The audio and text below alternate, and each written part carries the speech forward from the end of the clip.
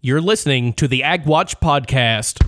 Senator, welcome to Ag Watch. Governor, thank you for taking time to speak with us this morning. Secretary of Agriculture, United States Senator for Arkansas. He's the CEO of Ducks Unlimited, where we dig deeper into the story to find the people and forces growing American agriculture. Mr. Secretary, farmers are in the fourth year of this downturn. You're the farmer, you tell me what you need. When is someone going to address these problems with flooding? You're still not answering the question, though. Hosted by Terry Simmons, President and CEO of USA Rice. He's the CEO farmer from Northeast Arkansas. He's a catfish farmer and row crop farmer, cotton and peanut grower from West Mississippi, soybean and livestock grower from the Missouri Boot Heel. Congressman, welcome to Ag Watch.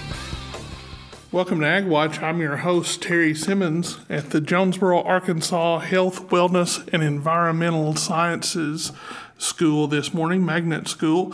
I'm here with Miss Melinda Smith and Miss Celine Stanley, a fifth grader here at the school. Miss Smith, you have a big plant sale coming up Friday. Talk to me a little bit about the plant sale and what the program is where you grow these plants. Okay, so our plant sale is Friday, but we start really hard and heavy in January. And we kind of do a little partnership with the Craighead County Master Gardeners, in which they come starting in January helping us sow seeds in our greenhouse. And these seeds are, they're flowers, they're herbs, and we kind of specialize in heirloom tomatoes and peppers. But we, like I said, we start in January and we take care of them until we have our plant sale. And all the proceeds that we get from our plant sale go back into our program, go back into replacing water buckets or soil or pots, and we also have a student kitchen, which is called our nutrition lab, and we cook in there. So that allows us to buy ingredients and things to cook in our nutrition lab. So what kind of growing facilities and things to help you produce all these plants do you have here?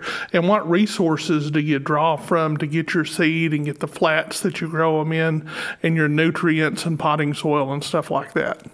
Well, we have 3 small greenhouses. When we first started this, when the Magnet School concept started, we got one greenhouse. I think it was like a 18 by 20 something greenhouse, and I thought, oh my gosh, this is so large.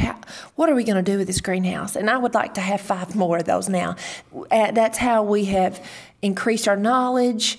That's how we've networked in our community, even outside our state. That's how much we've grown and been able to produce. So now we have 3 small greenhouses. And we also have our own gardens here. So not only are these things, these starter plants used in our plant sale, but we also plant them here in our gardens. But as far as resources, we work with the local nurseries and kind of dumpster dive for pots, and we kind of reuse pots because we are a recycle school too. So we reuse pots. We do buy our own soil. We are enclosed. Our gardens are in courtyards, so we can't really compost within those walls. We can't really bring dirt, soil in. So everything has to come in bags. But outside our community, we have a wonderful partnership out of Felton, California. Her name is Renee Garden Seeds, and she donates all our seeds. So we're just able to network and bring other people that believe in what we do with teaching kids in. Well, you mentioned an important point there in teaching kids. In the agriculture community, it's always a concern for us that people don't understand where their food comes from other than, the old saying of you just go to the grocery store and pick it up. How does this help children understand better where their foods come from and what it takes to grow food to feed the world? Well, I actually had lessons with my first grade. I went into the classroom. Not always are we able to go, like it's cold today. So it's not just confined to the garden. I went in with some carrots that we've been growing in a container and took some carrots in for tasting, but showed them how carrots grow, because a lot of kids, they don't know that carrot is a root that grows underground, And so we're able to do those lessons. So when we do go in the garden, we can say, hey, this is where the carrots grow. Or we go in the nutrition lab, hey, this is what you can do with a carrot, other than just eat it with ranch dressing. So we're able to build that connection with where does our food come from, what do we do with it, how do we grow it. So kids see that happening instead of just read about it in a book.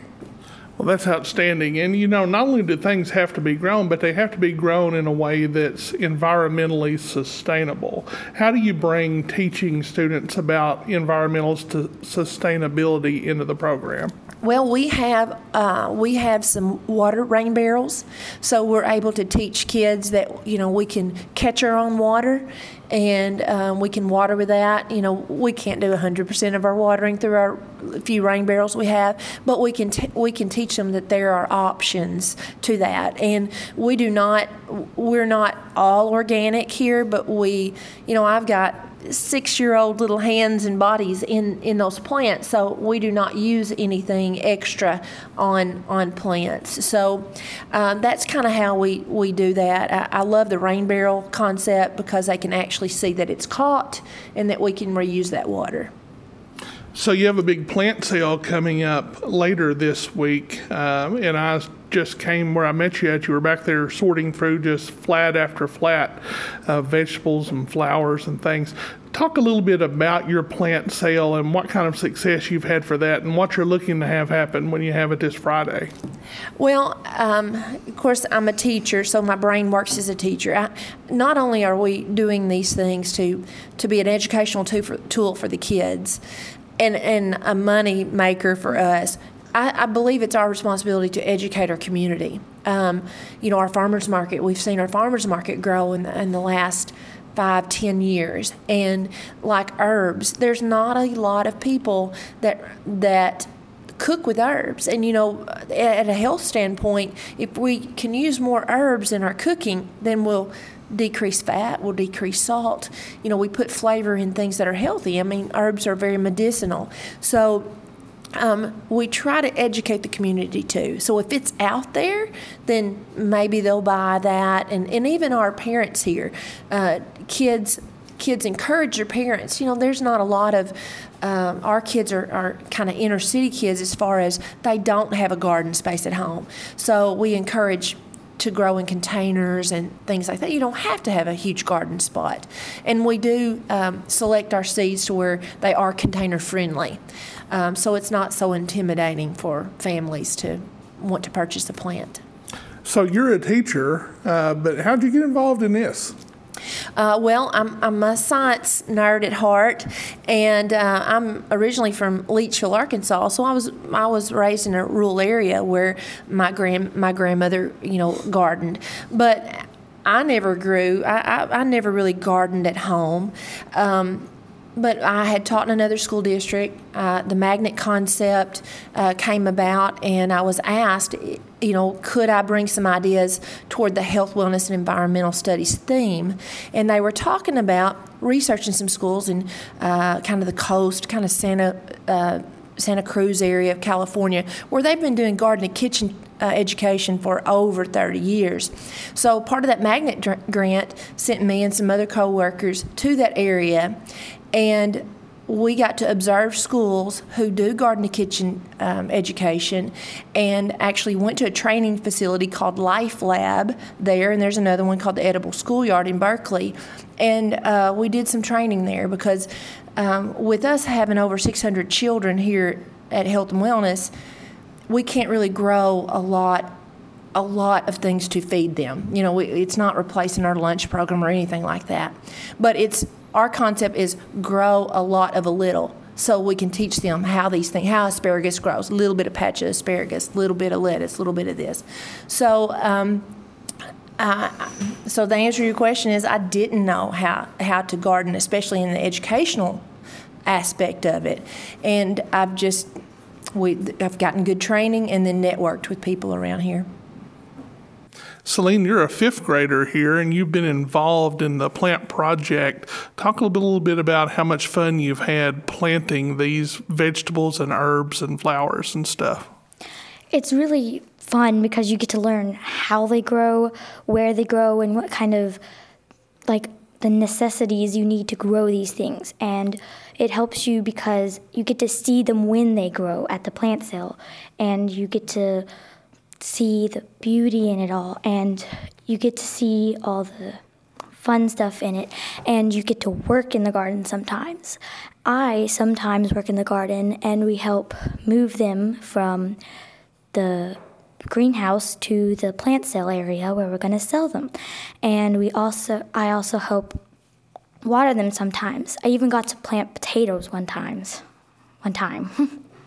So what are some of the vegetables and flowers and herbs that you have available to plant sale?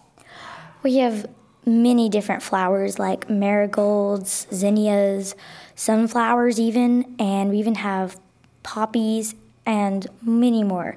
We also have thyme, parsley, as well as oregano, lavender, and basil.